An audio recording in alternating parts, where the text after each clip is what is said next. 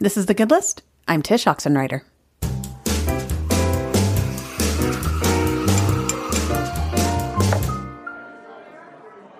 So I'll just get this out of the way right at the outset. This episode is not about shaming anyone using online ordering of any sort. Right now, during this pandemic, the ability to have essentials shipped to your door without having to enter a crowded public building is one of the many huge benefits to technology right now. I'm personally using it when I can, so if you are too, I get it. We're all doing what we can. But this episode is a reminder for all of us about how much we need to value the local small shops in our communities. During all this social distancing, quarantining, and city, state, and in some cases, country-wide shelter-in-place orders, it's these small businesses that are hurting and are living with a giant question mark about their future, quite possibly like many of us with our own family's economic securities. It only takes a quick search and scroll of the news to read how the giants like Amazon are profiting wildly off this pandemic. And while I'm not one to say a big company shouldn't profit, I'm also one to really believe that we shouldn't ignore our small local businesses at the expense of panic, telling them hang up permanently closed signs while Amazon gets even bigger and bigger and bigger. Just imagine with me, if you would, your own personal hyper-local community right now.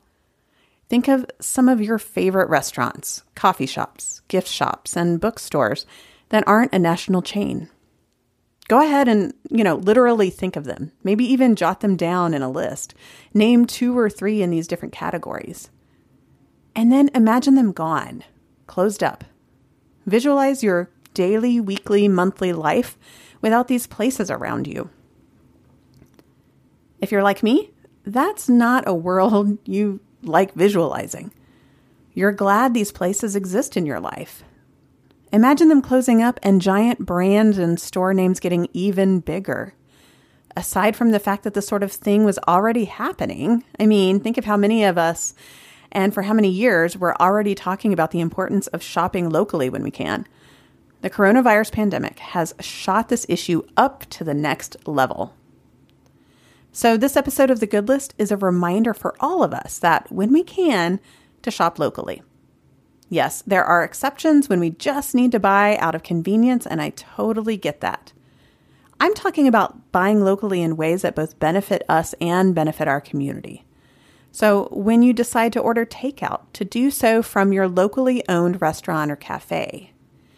If you've got a gift to buy, to do so from your independently owned gift shop in town.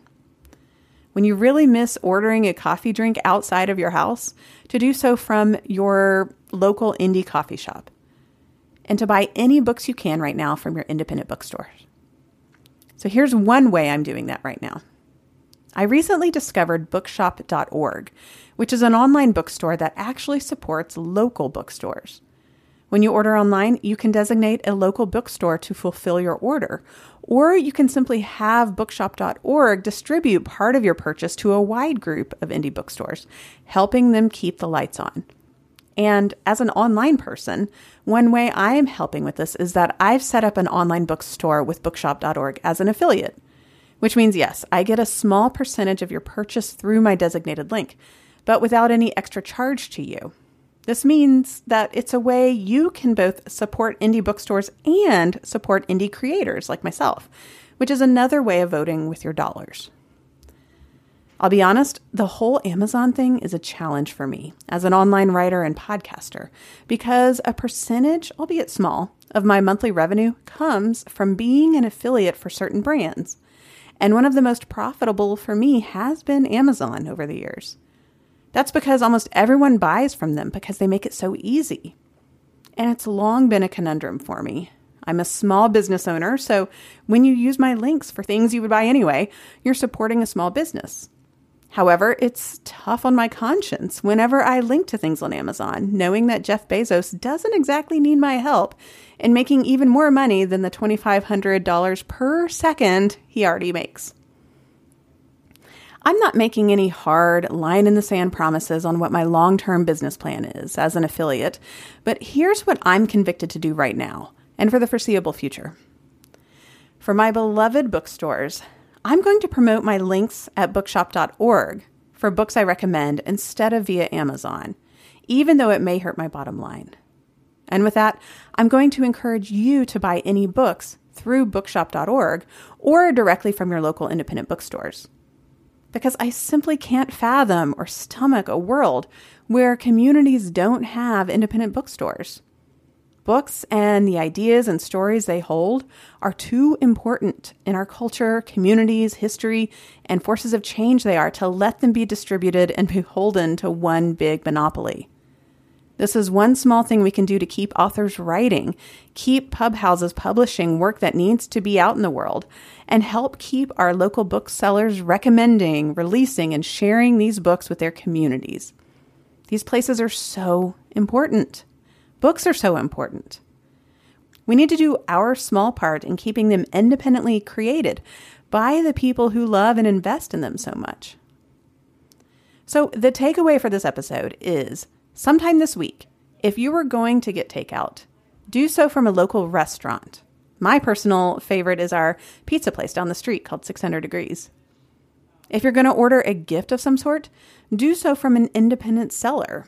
Right now, I'm partial to the Burlap Bags candles, especially their current limited edition ones called Don't Touch Me and 2020 Stinks, which 100% of the proceeds go to help people affected by coronavirus.